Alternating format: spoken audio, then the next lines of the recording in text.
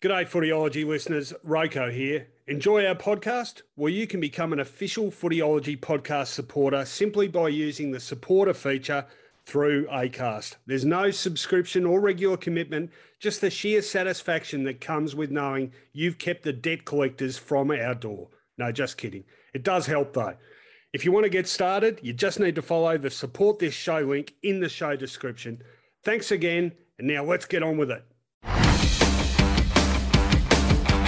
Welcome to the Footyology Podcast with Rowan Connolly and Mark Fine. G'day everyone, welcome to the Footyology Podcast. This is the Round 14 preview edition coming at you, recorded live in the studios of Southern FM in Brighton on a very cold and wet Melbourne winter's morning. We've got a lot to discuss, last of the bye rounds coming up, so only 6 games, but a massive week of news, which we will drill down on very shortly as I welcome my co-host, Mark Fine. How are you, Finey? I'm well. Yeah, it has been a big week of news, and the AFL has had to not only pass judgment on a player, but also on themselves a little bit. So we'll go through the week that has been shortly. It's been a good week for myself. I've ventured down to Andrew's Hamburgers.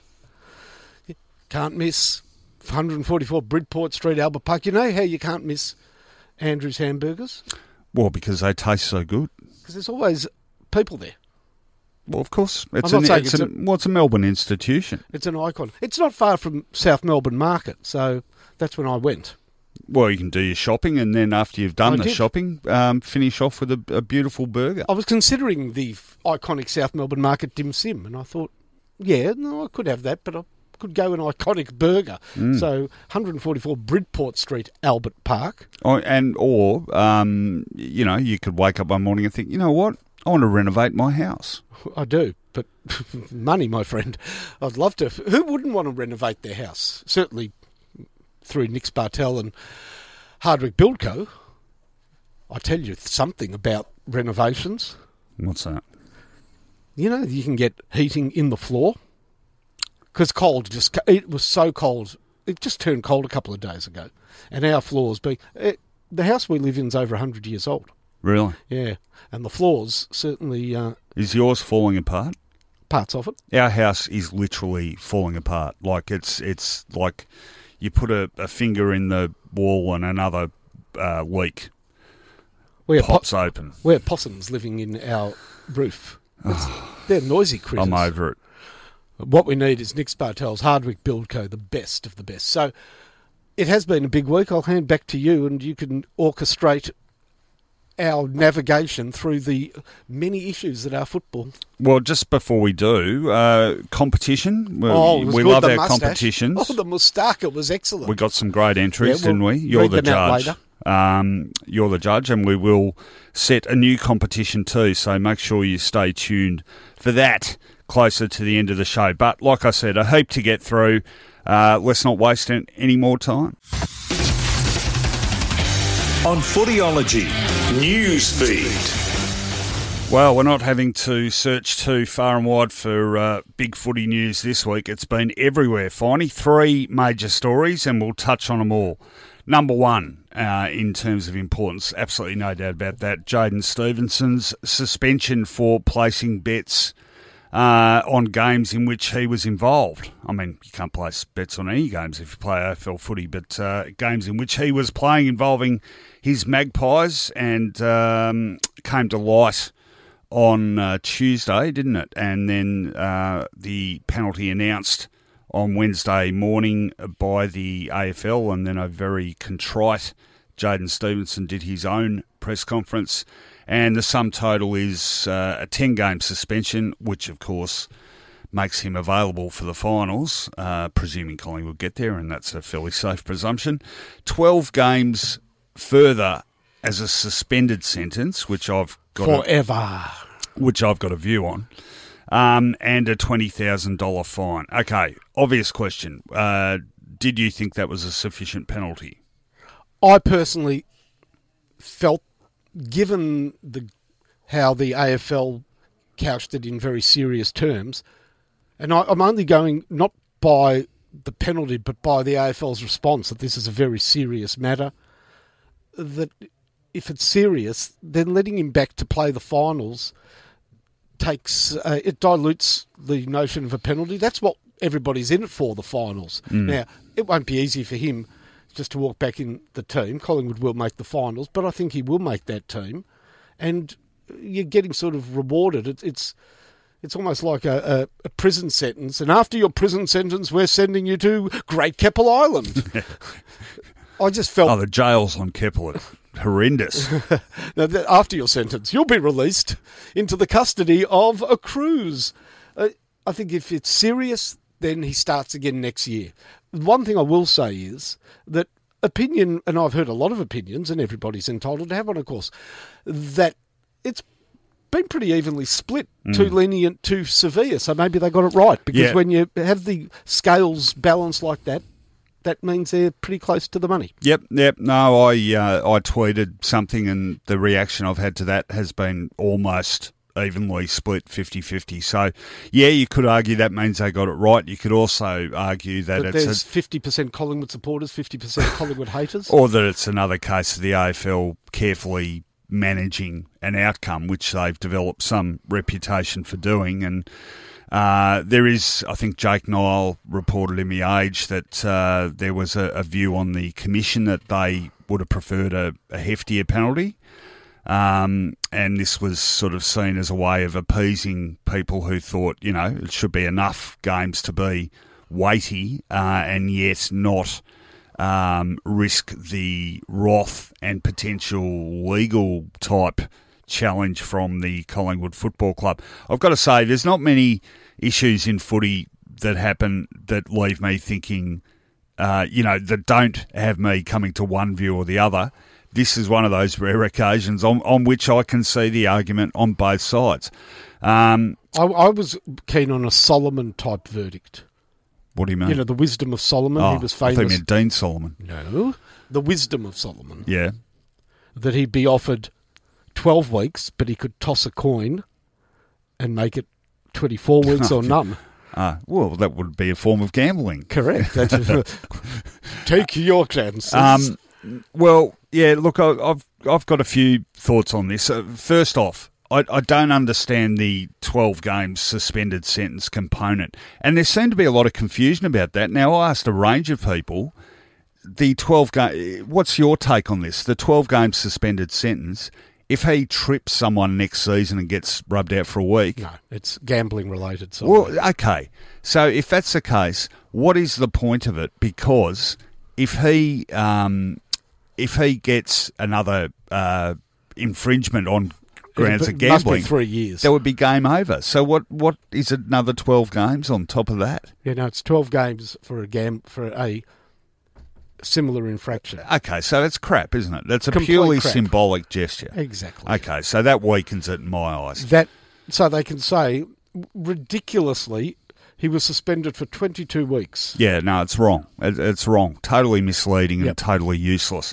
Good point. Okay, so point number one. Point number two, if your view is that the penalty is too harsh, I think the evidence you'd use to support that view is the Heath Shaw precedent. So Heath Shaw in 2011 got rubbed out for 8 games, which is 2 fewer, but after placing a bet on a teammate on the basis of inside information he had about Nick Maxwell kicking a goal. Lighting up forward of centre. There was no confession of sorts, so he was caught red-handed. So you could argue why has Stevenson got a heftier penalty than Shaw did? Because I'm only offering a sort of devil's advocate style answer. Maybe because Heath Shaw was the first player to be seriously punished, and after his infraction and punishment, all players should have been better educated and clubs. Yeah, well, I know that there was... Although there's been one since then, hasn't there? Yeah, but they've been off-field. There's been a goal umpire. Yeah. A goal umpire went. Yeah. Yeah, I mean, it's the idiocy of it just, it's like totally bewildering. You know? Media partners of the AFL, if you're and have an AFL media pass for a year. You're not allowed to bet. You can bet on games, but there's certain time constraints. Yeah, and I don't think games you're present at, or it's a hard thing to police, I would have thought. Okay, a couple more things.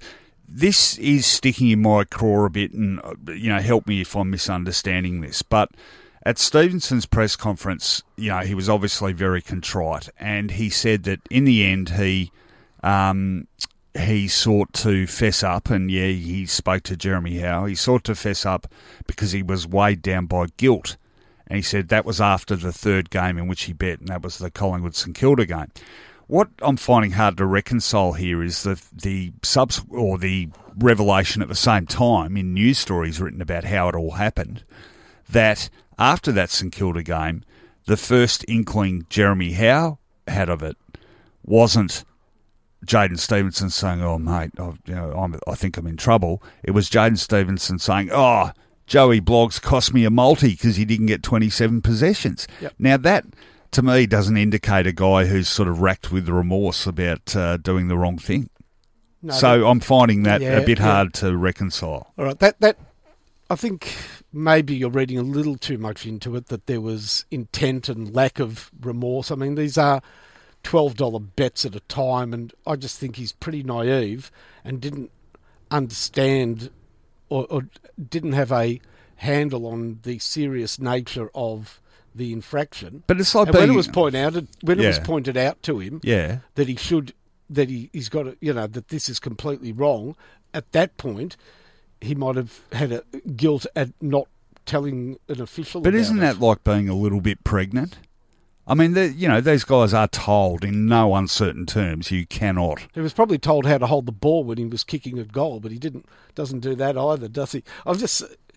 They're not all geniuses, and I know they're all different. But that is pretty dumb, isn't it? I mean, these guys are told. Oh, the fact that he did it is dumb. You cannot gamble. Yeah, the fact he did it is so dumb. You cannot put a 50-cent coin on any of these outcomes. So, I mean, he's spewing that he didn't get the multi. How do you think he feels about being fined $20,000? That really worries me. And I'm not saying the guilt isn't there now, but is it guilt, or is it was it guilt, or was it fear that drove him to go to Jeff Walsh? All right. So here's the question I ask you.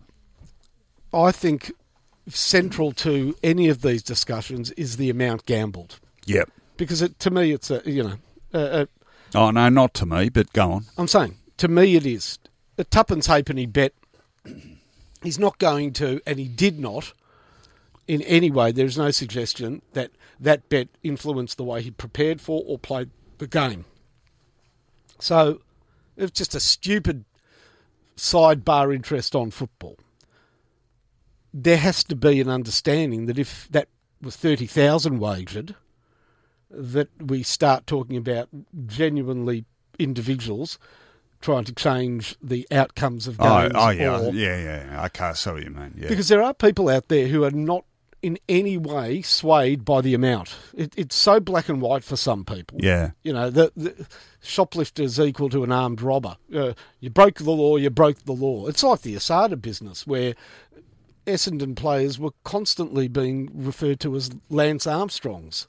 They're completely different. Well, the difference there was Armstrong. There was a deliberate. For some people, there was no difference. I see what you're saying. Well, I guess what I'm saying is, yes, there's an obvious difference if you'd bet $30,000 to $36, but $36 it can't be dismissed because you're leaving open the possibility of manipulating the result of a game. What question I ask is, what amount is the tipping point, and what is the penalty at that tipping point?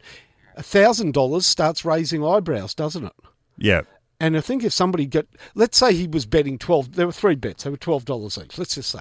If it was $1,200 each, what penalty do you think he should have got? And I'm not saying Stevenson. If a player did it at $1,200 a bet, standing to win 30 or 40,000, as multiples do, couple of years, I'd rub them out forever. For life. Yeah, I think at that point we're talking about the reason why this is policed so stringently is the changing the outcomes of games, and that will undermine fan confidence forever. Okay, there's another bigger issue here which has been touched on by a few commentators. Greg Baum has written a particularly good column in The Age about it. I've written a column about it which you can read on footyology.com.au tomorrow. Today it is up on Inkle, the news aggregation site, which you can subscribe to, but they'll be tweeting that out and putting it on Facebook if you want to read. This increasingly uncomfortable nexus between the AFL and gambling. And people have said to me, well, hang on, should no one accept sponsorship from CUB because some people are alcoholics? It's that sort of argument. But I think the increasing amount of, there's no doubt it's gone up. I mean, apparently the BetEasy sponsorship deal is worth, is it 10 million to the AFL? It's a huge amount. The irony yesterday of the press conference announcing the penalties being live streamed on the AFL website, when it finished, there was an ad for BetEasy come up. You go on the AFL website, there are betting promotions everywhere. The signage is everywhere. They have videos that are sponsored by the BetEasy mob. It makes it difficult for the AFL to be too heavy-handed in any punitive gesture because they know everyone will turn around and say, well, you're happy to stick out your hand and take their money. So, I'm not a Puritan on this, and I've actually been approached by lobby groups in the past to get on board a public campaign about gambling. And I actually said to them, look, to be perfectly honest, I'm neither here nor there about it, but it is making me increasingly uncomfortable, the amount of it, because of the proliferation of betting agencies now, and the AFL's increasing jumping into bed with them, I think compromises them whenever something like this happens. Yeah, I agree. The AFL have sat on their hands, been quiet, basically avoided the issue of poker machine reliance for many or most, bar North Melbourne, to different extents, clubs in Victoria. I wonder whether Carlton would be a functional football club without revenue gain from poker machines and patronage therein. Now, poker machines have a particularly bad name in the world of gambling because of the social disruption, the social upheaval that it causes, and family that brought a terrible price amongst families, especially lower to middle working class families. Now, the AFL have, on some fronts, the AFL are social arbiters. They are, the bastions of good behaviour. We only need to look at our next news issue, and that is behavioural officers at the football. On one hand, the AFL virtually tells football fans how to behave and how they should think and what's right and wrong, and they carry the can for many social issues, but not this one. They're no different to state governments, though. And yeah, but it makes it look worse, doesn't it? Because yes, they've been great on racism, a bit slow for mine on they've been great on gender. They haven't been so great on sexuality. To me, they've been a bit slow on that one and a bit almost sort of embarrassed into it. But none of those causes... They don't have a financial... penalty attached. Yeah. The losses through adopting those stances would be negligible as opposed to this. And again, it makes you think, well, your morals come at a price. Yeah, it makes you think that if the Nazi Party was a major sponsor of the AFL, whether or not they would give it two hoots about Indigenous Week. And you can, I mean, the same thing that applies to alcohol, tobacco, as gambling, doesn't it? So at some point everyone decided tobacco, absolute no-no. But alcohol's still a big part of sports sponsorship. Yeah, look, it's a difficult line to tread. If I turned around to you tomorrow, Rowan, and said, we've got a really good sponsor, it's, Bet Penis or whatever the next name for a company would be. Mm. See, people would remember that one. But we've got a bookmakers that are going to throw in $5,000 a week. Do you reckon we'd say no for Footyology? Yeah. No, I wouldn't. No. I'm quite openly saying that. Yeah. Everyone has their own line, don't they? I'm just, as you say that, I'm thinking, what would mine be? You know what mine is? What? I lose enough on the punt. About time I got something back. Yeah. But I mean, what? I'm a donator. But I don't bet on footy. I've never bet on footy. Yeah. Well, neither have I. I'm just not a punter. I mean, no, I reckon the last bet I had was like 2008 or something. I am not a punter. I don't bet on anything. Do you know the last bet I had on the footy? Last week? No, 1997 grand final. Oh, okay. Yeah, well, that obviously didn't go well for you. Yeah, well, the bet did. I had $4,000 on Adelaide. Oh. They were 9-4. Yeah, okay. And back then I had a fair bit of money. Yeah. I couldn't afford that sort of bet now, but it dawned on me at 9-4. I thought, if we're going to lose, St Kilda's going to lose, I've got to get something out of it.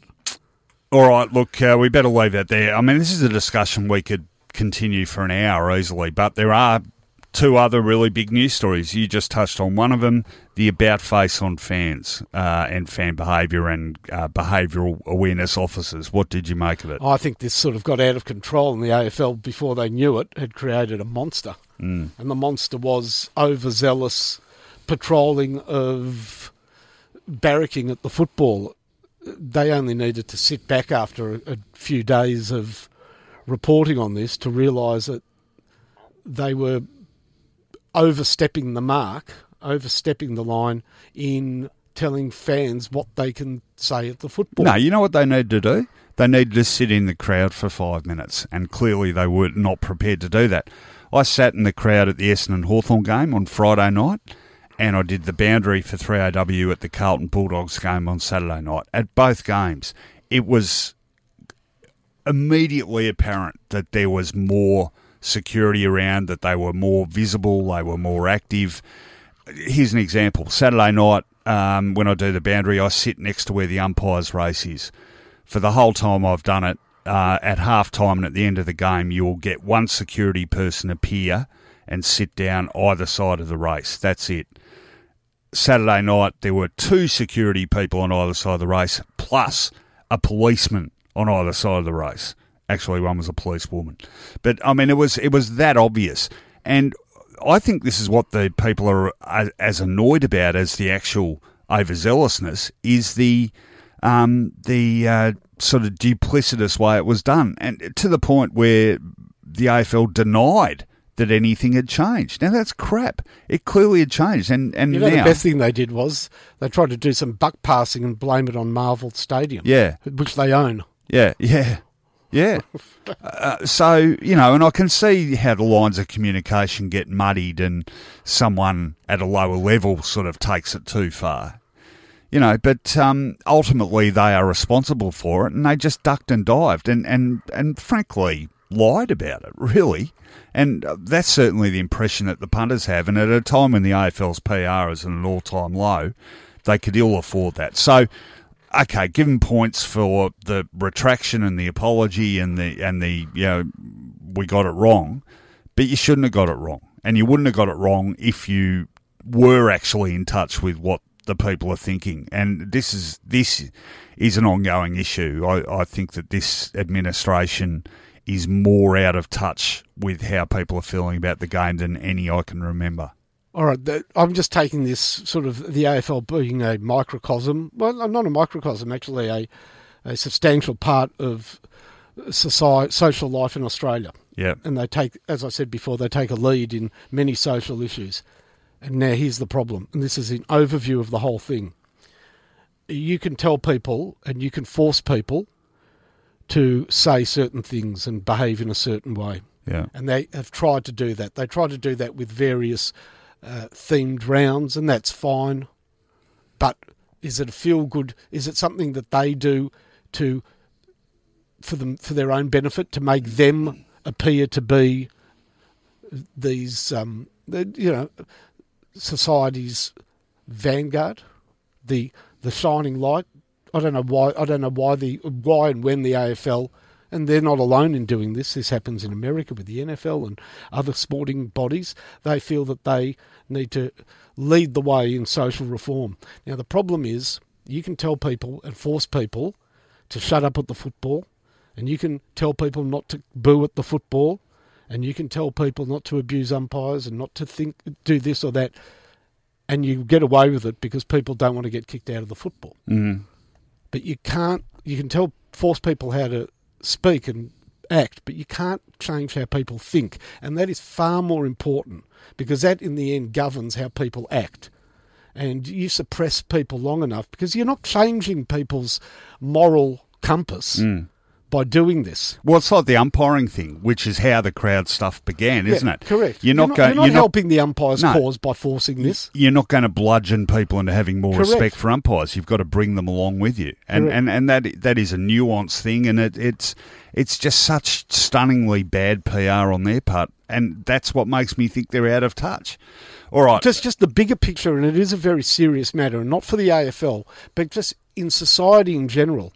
This ramming of political correctness down people's throats, which means that they act and speak in a certain way but think very differently. You only need to go online when people are anonymous to see how people think. Yeah, is dangerous, because you suppress this long enough and eventually there will be a leader, a right-wing, far right-wing leader, a person with evil intent who will tap in to all of this suppressed thought and behaviour and unleash a dragon on society. What do you mean, will?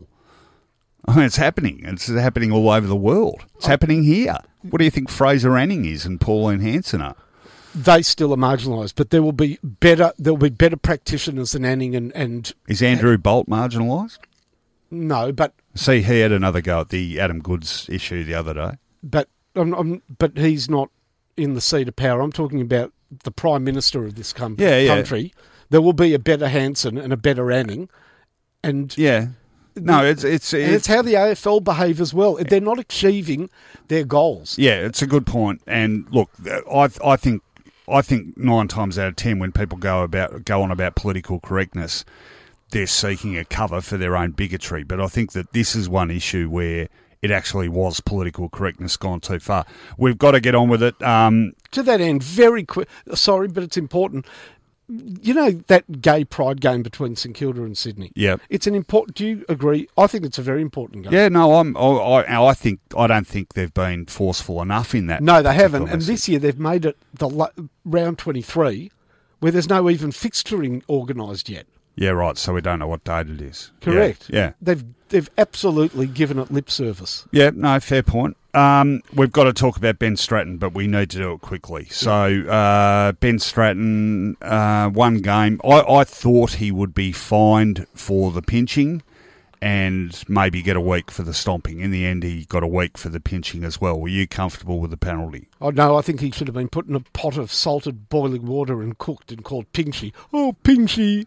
Oh, you're so succulent. That was Homer's pet lobster. Yeah, okay. He's a Pinchy.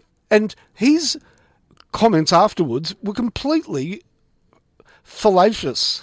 In what? Which comments particularly? I'm embarrassed by my actions. I realise now it was wrong. I'm sorry for what I did. You've been doing it for years. What, did it dawn on you because it was highlighted on TV? This was not something that he did. He responded to it as though he did something wrong on the football field that weekend. Yeah.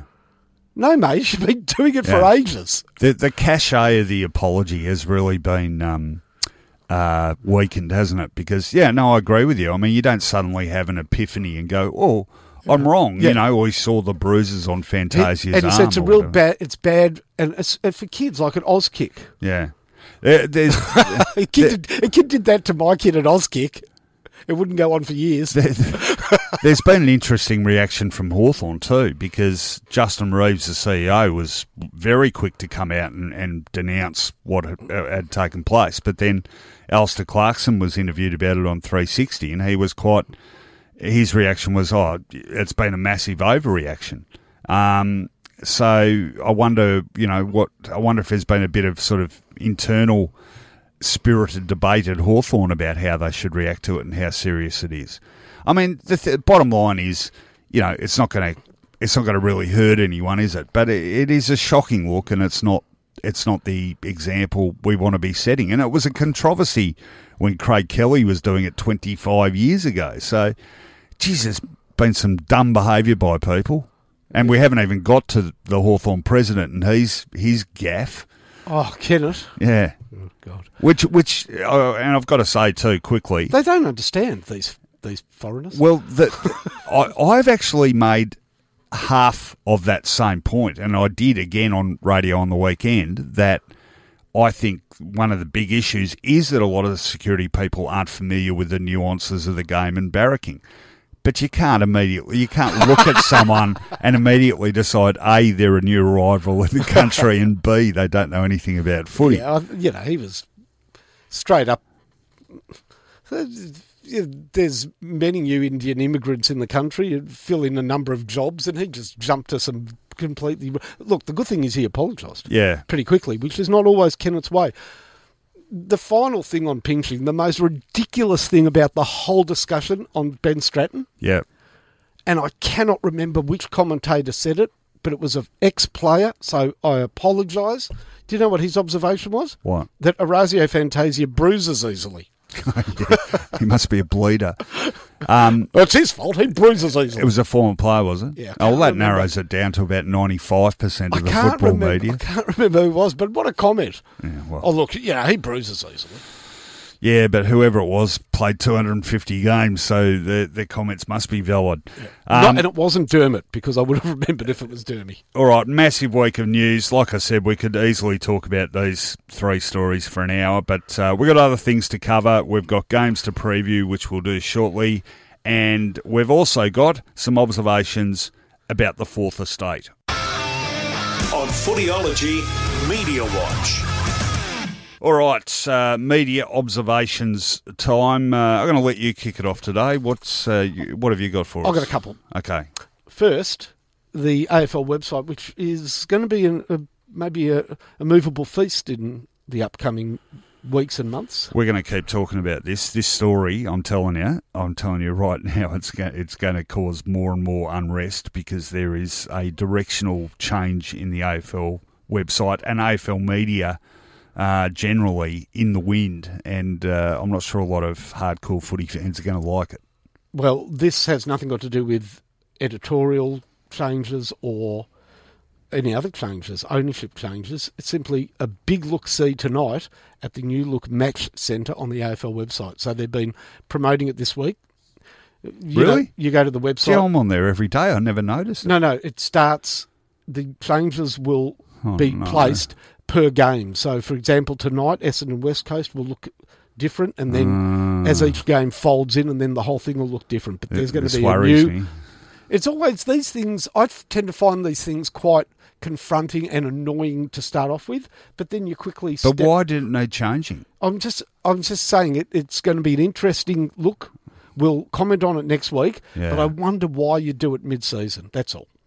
Because I think it was working pretty well, the other one. Yeah, because you're the same person driving those changes that, I was absolutely unaware of that, and I'm really worried. I think they're... You can go now to... Because I went to I went to the St Kilda versus Brisbane game, and it says, new Mac Centre will be implemented for the game. And was that on your app or on PC? No, just on the AFL.com.au. Yeah, but did you look at it on your phone? Phone, yeah.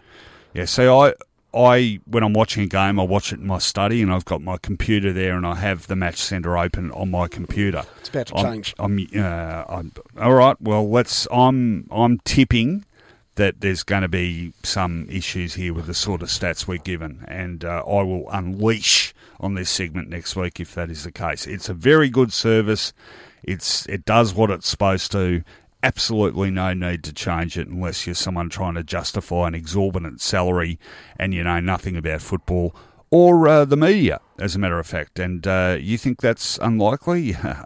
If there's a sport, give me a spare couple of hours. If there's a website they could go to, MLB, Major League Baseball, has a great sort of match centre, because at that website, you go there and you see the scores, and then you can click on any score change and watch the home run or watch how they got the run within seconds of it happening, which is very good. I'll tell you what, look, it's one thing to sort of suggest a shift in the sorts of stories you write for the website, but if you start stuffing around with basic in-game stats and get it wrong, look out. So, yeah, okay, I'll be watching that with very great interest. As I once observed on the old footy record, careful where you put the staple, people. Yes. So you got another one you wanted to touch on too about the coverage of Stevenson? Yeah, look, I think we're pretty fulsome in our praise of journalists when they get it right, and we commented on the breaking of one of our coaches being moved on was picked up. Robbo did that one, Mark Robinson. Happy to give him the thumbs up. Well, somebody that I work with, and I don't need to couch it in any other terms, and I really like Johnny Ralph. He came on TV prior to the Jaden Stevenson verdict and gave a very, an eyebrow-raising prediction. And what? This is on Fox Footy, was it? Yeah, I watched, again, I should be more... Vigilant? More observant when watching TV, because I do flick the channels, but I'm assuming it was on Fox. Is he still part of that? Yeah. Okay, it was on Fox News. Fox Sports News. Yeah, because it was on definitely a news service. All right. Anyway, what happened? And they said he was asked his prediction, or gave his prediction, and he said that since the Heath Shaw incident, the AFL have softened their stance, and that Jaden Stevenson could well get away with just a fine, or at the very worst, a short time on the sidelines. He suggested he'd be playing again within 4 weeks. Oh, now, really? That's okay. You can get these things wrong, but I don't think anybody's, in terms of golf, he stood on the first tee and he has hit this. It's hit the clubhouse. Yeah, okay. I guess what that, and again, it's hard on the first tee. It's not for some of us. It's easy to get those sort of predictions wrong. What worries me about that is that it sounds like it was little more than... gut feel? Yeah, because, how can it be anything else? Because it can't be, because it's so wrong. It's so important too that if you're given information, it couldn't possibly be that far wrong unless the person giving it didn't know. No, he didn't claim it was an exclusive, or I have... No, I'm not saying that. He just gave his interpretation of... Yeah, but I'm saying it makes it sound like it's an interpretation based on nothing more than a hunch. Because if you... But a terrible hunch. Ralphie, if you hear this, you've been around a long time now. I don't need to sort of tell you what you shouldn't do, but I mean, I would have thought something of that magnitude, you want to make pretty bloody sure the info's spot on. Or your hunch is spot. The thing is, the only reason I remember hearing it, and it really piqued my interest, is because it was so contrary to what the general consensus was. And I thought I'd missed something here. I thought, hang on, maybe he's got his finger on the pulse here, and they have eased off on these things. I mean, I was surprised this year when Ablett took 3 weeks to get suspended. There have been times where I am surprised at the leniency or the severity of certain penalties. Well, to me, it's a reflection of the sort of incredible race now of media organisations to be first with something. And I just hope Ralphie wasn't trying to be memorable. Yeah, well, that's what I'm saying. I mean, it's sort of because that's as the differences between them diminish, and as the currency on exclusives and breaking news is diminished, it becomes a game for media organisations. And I don't think the punters care, to be honest. So what I'm saying is, it's the being first on something, on the taking a calculated risk that you might get something right. There are certain stories on which it doesn't really matter if you're not right. It did matter on this one. It's called the chopstick principle. What's that? You see, when Dustin Martin got pulled up, because he wasn't really charged with anything, for assaulting somebody with a single chopstick at a Japanese restaurant called Mr. Miyagi, everybody had their opinion on what the penalty should be. But as every person got on radio or TV and wanted to be heard, and you're not going to be remembered. Who cares if Rowan Connolly comes on and says exactly the same as everybody else? So by the time, this happened over the weekend, by the time I got to Hungry for Sport on Monday morning, do you know what Kevin Bartlett said his penalty should be? Life, wasn't it? A full year suspended and $100,000. And that's the chopstick principle, that by the time he got on, the only way he had anything to add to the discussion was by continually everybody added to the penalty. Well, so you missed my contribution, did you? I actually called for the restoration of the death penalty in this country. So you were after KB. You must have been on the show afterwards. Yeah. Where do you go after that one? Because I was on at night Yeah. when that happened. I said that the restaurant had to be razed to the ground. Funny word for knocking something down, but they had to destroy the restaurant because they obliterate the memory of it. Yeah. And Dustin Martin had to be, well, he couldn't be deported to New Zealand. That was too close. So he would have to be deported to maybe the Antarctic. Was it Mr. Miyagi was Karate Kid, wasn't he? Yeah, it's a good Japanese restaurant. Well, I'm getting confused now. Yeah, in Kung Fu, who was, Grasshopper was Kung Fu. Yeah. What was the old guy called? I don't know. Little Grasshopper. I remember David Carradine. Yeah, I was just going to say yes, Grasshopper. He walked through a western town once and there were these guys sitting out on the saloon porch, and do you know what they said? Well, that boy looks Chinese. Racist, actually. Yeah, pretty racist. Given that they used a non-Asian to play the main character. All right, okay, so that's interesting stuff. I just want to make one observation that it's that time of the football season again when Fox Footy wheels out the player takeover round of that wacky cavalcade of fun when the normal hosts sit back and relax for a week or so. I'm not sure how long it is actually, and the wacky, zany, madcap current and former players of the AFL are unleashed on football TV, and we all get to sit there and laugh at their zany antics and also gasp in awe and wonder as they say totally unremarkable things about football. Am I being sarcastic and cynical? Yes, I am, because I'm of this view that as the football media now is composed almost entirely of former players, well, it's not entirely, but it's getting that way, the novelty of having these people as media commentators, media voices, etc., has well and truly worn off. And if you want to justify having someone in those media platforms, they'd want to be pretty bloody compelling in terms of what they have to say or being able to tell a good joke or whatever the occasion demands. And far too often, in my view, Finey, they're not. And it's sort of all the player takeover round is sort of based on any player. Give me a player. Marcus Bontempelli hosting 360 one night, and a whole family of Bulldogs supporters sitting there. Oh, Dad, quick, get home. Marcus Bontempelli's hosting 360. Marcus Bontempelli's reading the auto cue and saying, okay, let's go to the Thursday night agenda. And what am I missing here? Like, what is, hasn't our awe of current and former players, people who were able to play football, worn off? Are we that sort of enraptured by them that we want to see them doing not as well a job that professionals in the field should be doing? I think they do it to break the tedium. The problem is if you do it every year, it becomes tedious. And I've got to say this, that you hand current footballers that have not had any media training or very little media training the reins on a TV show, and it looks incredibly like sort of year 10 review stuff at a high school.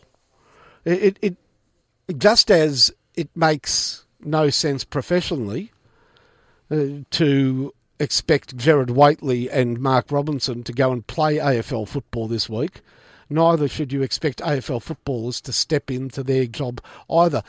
The tedium is broken in different ways. I know that the NRL always have their retro round. And sometimes it's 70s, 80s, 60s. Do these big organisations have wardrobes full of clothing and wigs and mustaches and everything? Well, I think that's what half the Fox Footy budget goes on, doesn't it? Promos and yeah. Well, you know, take a picture of Wayne Pearce or whatever and put him in a 1970s football card, and we've got ourselves retro round. Do you know we did it? We did it on The Age once in 2006. They had the retro round, and it was. I mean, back then it was actually quite novel and funny. So Warwick Green was the sports editor. Good old Walker, number 37. Yeah, and we did and Danny Nong, premiership player. We did the tips panel, and all the tipsters had to provide a picture of them from the 1970s. Yep. or was it early 80s? Yeah, sorry, it was early 80s. So I had one from the Sun News pictorial in my first year, and I had the sort of new wavy haircut and the leather tie and stuff, and Caroline Wilson had one of her from the Herald in the 1980s, and Samantha I was going to say, was an embryo. No, I think Samantha Lane had a little schoolgirl one, pigtails and stuff. It was pretty funny, actually, but yeah, look, just this whole, the takeover of players of the football media is happening almost on a full-time basis, so I don't see why this week is necessarily anything particularly different. Anyway, just an observation. Maybe you love it. Maybe you think Up the Guts is funny. I don't. All right, let's preview some footy. On Footyology, previews with Punch. All right, Thursday night football back with us, and that is tonight. And it is over in Perth, and it is West Coast versus Essendon, and quite an intriguing scenario this. The Eagles had the bye last week, belted by Sydney in their previous outing, and the Bombers strung a couple on the trot together now over Carlton and Hawthorn, and they've won 3 of their last 4. They did win this corresponding clash last year, Finey. Can they win this one? You know what? My waters tell me... Didn't realise you were pregnant. Upset on the cards. Essendon have shown an ability to be in the doldrums under John Worsfold, but they've also shown an ability to have patches of very good football. And I think that what we saw last week against Hawthorn was the start of the sort of opening to a good period for Essendon. I felt that they were playing with a lot of baggage early on in the season. They just different game plan. Hugh McBaggage. A lot of lack of meeting expectation was weighing heavily on them, and I felt a certain freedom against Hawthorn. Going into state against West Coast, good memories from last year will further reinforce that sense of, especially because this is a game that they're not expected to win. I'd be more concerned if Essendon were playing St Kilda, for example. The nerves could come back, but I think they'll play with a certain freedom this week, and I don't like that West Coast have made 6 changes. A bit of panic there at West Coast. Yeah, it was quite dramatic, wasn't it? Although the big out for them, for me, is Willie Rioli, who always adds something. 2 massive ins, though, in Shannon Hearn and Elliot Yeo. Essendon's out as Jake Stringer, but Mitch Brown comes back, who I'm a fan of. I think he really straightens up that forward setup. So I'm finding it really hard to make a call on this one. But in the end, I've got to go with the reigning premier on their own turf. Gutless. I pick Essendon because we're level. Well, I pick West Coast because I want to get one ahead. Okay. One of those tips where you can't lose, really, Finey, because even if you get the tip wrong, you're happy. Have $4,000 on West Coast. No, I don't bet. All right, so Essendon for you, West Coast for me. Friday evening at the SCG, Sydney v Hawthorn, and there's been some great Sydney Hawthorn stoushes over the years, of course, most memorably the 2012 Grand Final, one of the very best ever. However, the Hawks have been, not by a lot, very close average margin between those two sides, actually. In fact, I think it's about a goal over the last few clashes, but the Hawks have prevailed in 4 of the last 5, including at the SCG. They're not playing well. They're not in a good place at the moment, it's fair to say. And the Swans, on the other hand, had last start their best win of a season over West Coast. What happens this time? They welcome back Kennedy. You know, they're bolstered. Their team will be padded out with some better players. I think McVeigh might be playing, but they've got what they do have. The Swans is, I think they've got. They harbour some hope of making this rush at the 8 like they did, a couple of seasons ago. Yeah. And when they get the smell in their nostrils, they're a pretty irresistible team. Whereas Hawthorn, I think, are really heading in the other direction. I think they've lost that verve and that fire in the belly. They did. They looked strangely flat in that Essendon game. I think it's been coming. I think there's been doses of it in various matches. The game against GWS was not good. Not a good performance. Sorry, that was a good performance. That was a good performance. No, I'm saying the form after the GWS game has not been good. Yeah, it's like they can lift once every so often now for a prove you wrong type performance, but their standard is a lot less than that. I think average. I think that they are that game against GWS. They're the exceptions. So I'll go for the rule and tip Sydney.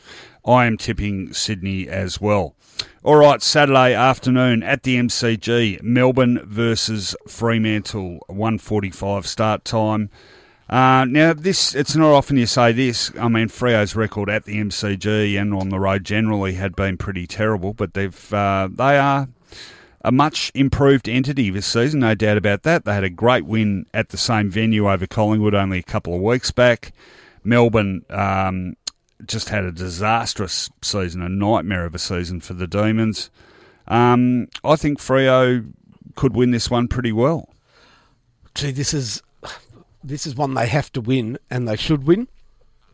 Who would have thought at the start of the year, Melbourne versus Fremantle? And I think, you know what? I feel that we would have been talking about this game.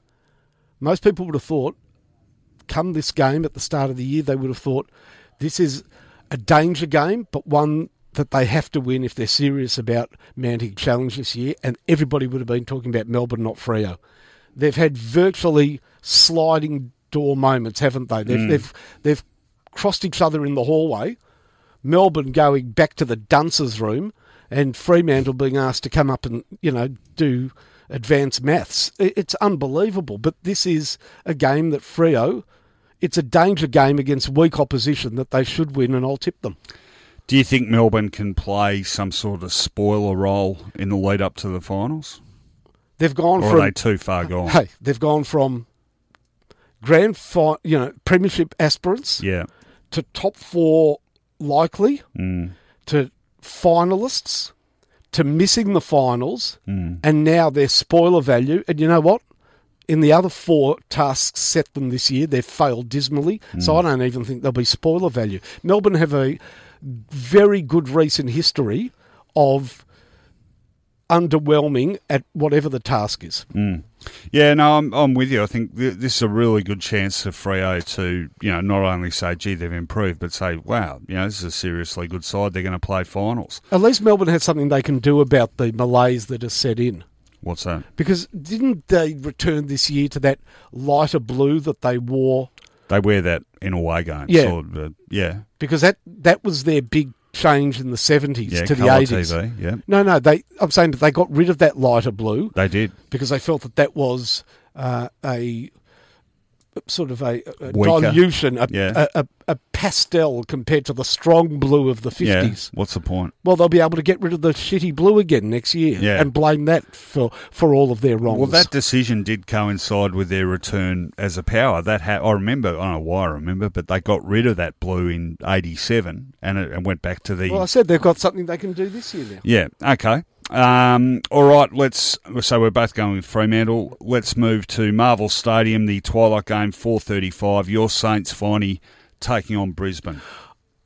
It's a really interesting game. St Kilda are 6-6, and Dan Hanbury is expected to play his first game for the Saints.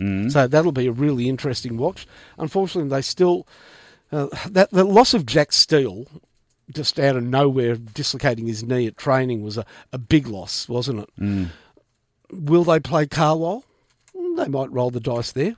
How many VFL games does he play? One. Yeah. But he's not that... Because he's not a running player... Yeah. Those sort of players can slot in more likely, would you say? I think so. Yeah. The Saints have certain advantages. They're playing at their favoured venue, Marvel. They've been everywhere, man, for the last month. They come back home. Brisbane performed poorly at Marvel last time they were there. They lost to Carlton. Brisbane are defending... This is Brisbane's last bite at being in the 8, I reckon. They've been ordinary on the road, haven't they? I think 2 and 4 on the road. Unfortunately, they got to a point where everybody was playing really well, weren't they? Yeah. Now Rayner's, I think, expected almost to be dropped. Yeah, He's going that poorly. Hipwood, ditto. Correct.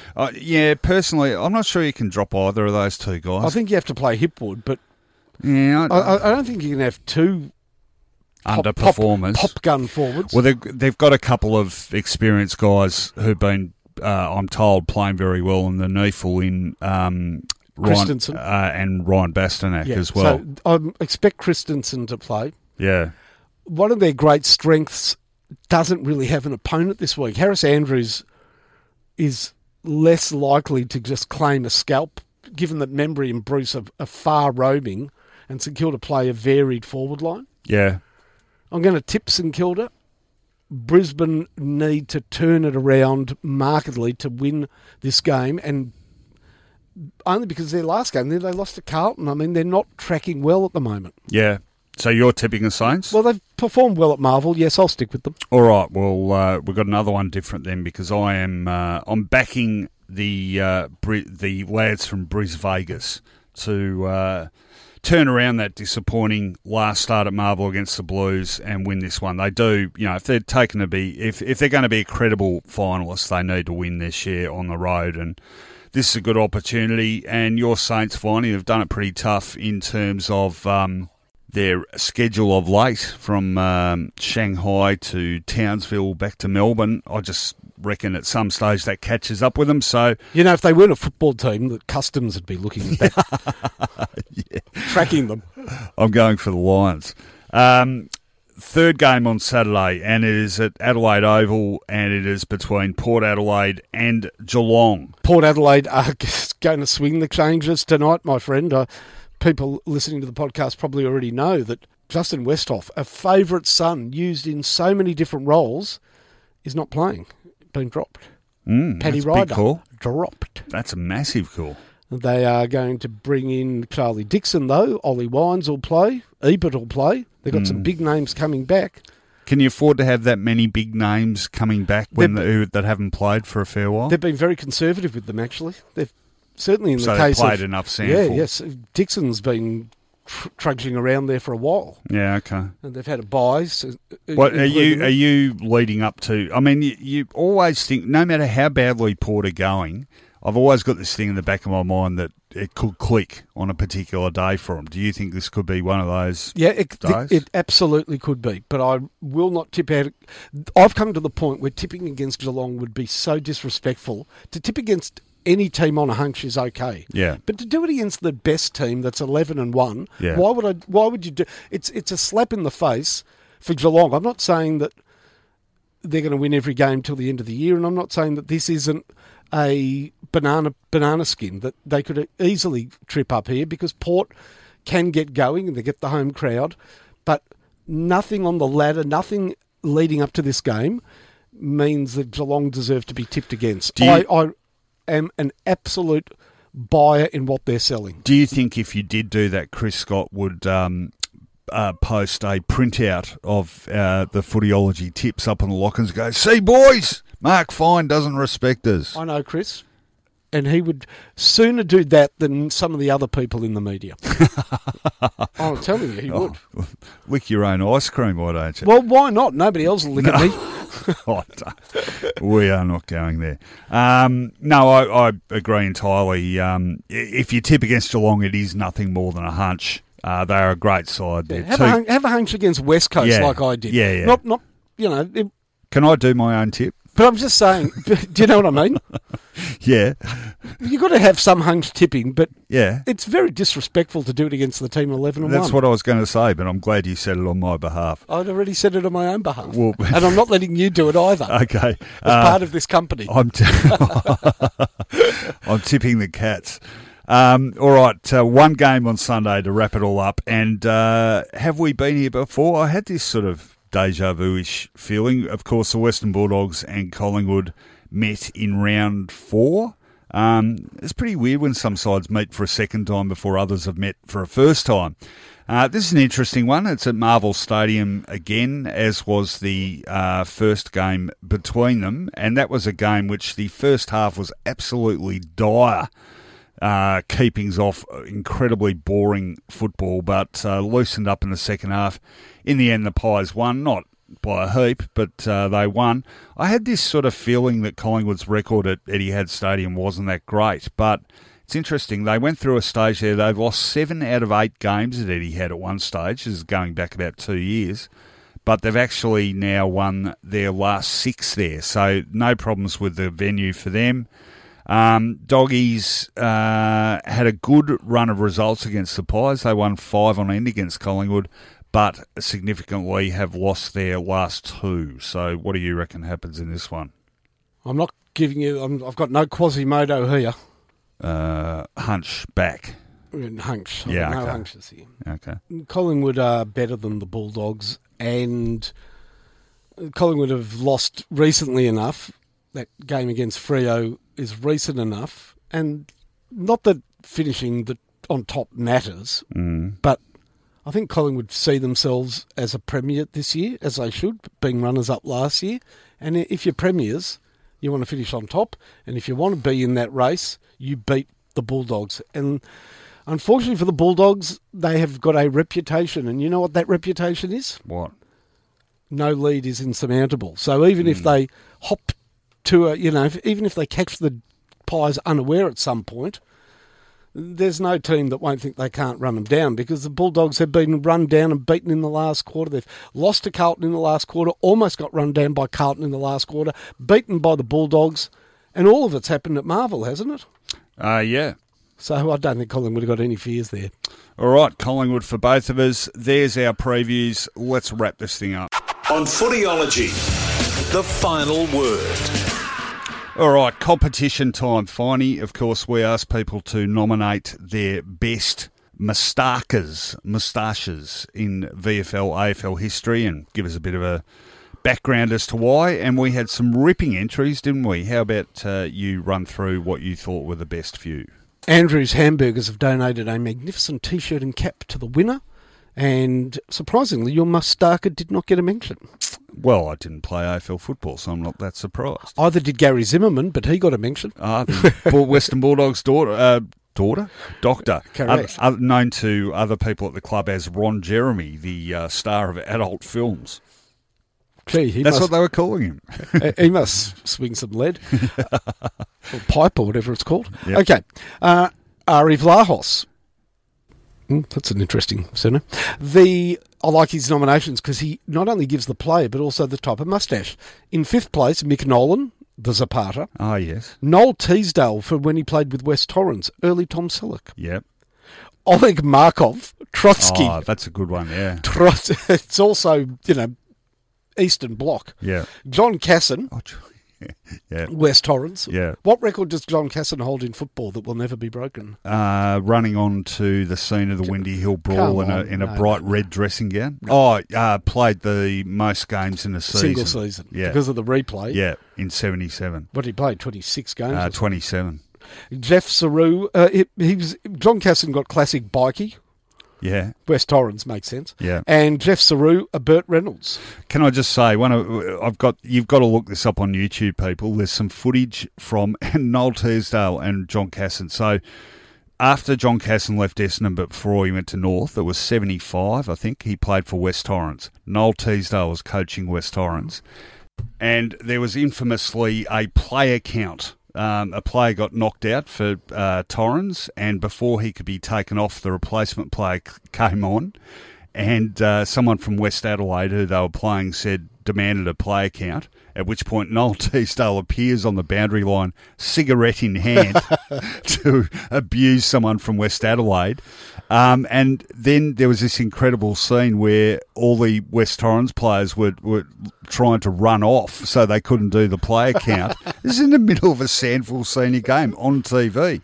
The footage is there. I can't remember what it's called, but look it up. It's pretty good. So that's a good entry, yeah. Another runner-up is Aaron Turner, because he nominated a mate of mine. Nathan Carroll played for Melbourne around the 2000s. Great mo that went all the way under his chin. Yeah. It was a proper reader. And he had bad hairstyles to match. People don't know this. He tried out with one other player for the last spot on St Kilda's list many years ago, was favoured to get it, and didn't get that spot. One of the reasons he didn't get that spot was the night before he tried out for that spot. I was out with him drinking, and that spot went to Good Zach job. Dawson. Oh, okay. Well, that didn't work out too badly. No. And finally, we have the winner, and it's Marcus Leonard. And I've got to say, Marcus has done brilliantly. He's not only described them, but he's sent in footy cards. Oh, is that right? It's a great nomination because he's got Bernard Toohey, pretty standard mode, but light in volume. Looks like he had to work hard to get it going. In Geelong or Sydney, guys? Sydney. Okay. Roger Merritt, fully committed to the mo for many years, bristly and well sculptured. It was. Essendon or Brisbane mode? Essendon. Lethal Lee, he looks tough, and then he broke a bit of a taboo subject. Him and Barassi both did it. They dyed their mows. Remember Barassi had a black mow and grey hair? Well, I remember Lethal went the Grecian or the hair colour on the... Actually, I'm working with him tonight. Do you think I should run it by him? Or run the dye from his hair. Lethal Lee comes in second, and Dipper at number one with honourable mentions to Swooper, John Northey. I love a blonde moustache. I remember Carl's big blonde moustache. Yeah. And Jezza So our winner again is Marcus Leonard. And just so by way of explanation, that is not saying that we think Dipper has the best mo, but the best entry. Best entry submitted. In terms of trouble gone to. So thanks. But thanks everyone who contributed to that. I had a look at these entries and they were terrific. Good. And my own entry, the entire St Kilda 1978 team, bar George Young, had a moustache. Every player. Is that right? They're pretty tough hombres at St Kilda of 78. Side bottom, no. Side bottom, no. But everybody else, Dittrich, yes. Lofts. You know, Rex Hunt had the big moustache go. Even the Little League team. The two... And we did have one other great nomination. Yeah. The best mo in AFLW. Oh, hang on. No, you don't go there. Mo Hope. Oh, very good. This Very week's good. competition. All right, so who is our winner again? Marcus Leonard. Yeah. If you can send us your T-shirt size and your postal address, Marcus Leonard, to info@footyology.com.au, we'll get your prize out to you. This week's competition is, given the unusual nature of the pinching suspension, under law number 3.42 of the AFL, don't behave like a lobster on the field. Thou shalt not pinch, What are some of the most unusual reports in league history? Oh, I like it, All different ones. There have been many different ones. Yep. Yeah, that's good. And, give us an explanation and why you chose that one. Email your entries to info@footyology.com.au. You'll find the website, you'll find the email address on the footyology.com.au website. We've got some great previews up there at the moment from Ronnie Lerner. You've got stuff from Finey. His final siren column this week was a ripper about the Cats. I've got plenty of stuff up there too, so check it out. Not stuff up there. Stuff up there, yes. My favourite report, I claimed Paul Tomei, who played for St Kilda. I yelled at him once. He should get 4 weeks for impersonating a footballer. Okay. All right, I think we're done here. So thanks for tuning in, everyone. I hope your side has a good win in this another elongated round of AFL footy. I've got the song for us to go out on, Finey. Of course, the Jaden Stevenson story making all the news for the thorny issue of gambling, which made me immediately think of this song. Enjoy your footy, and we'll see you on Sunday night for the round 14 review. When I say I love you, you say you better. You better, you better, you better. When I say I need you, you say you better.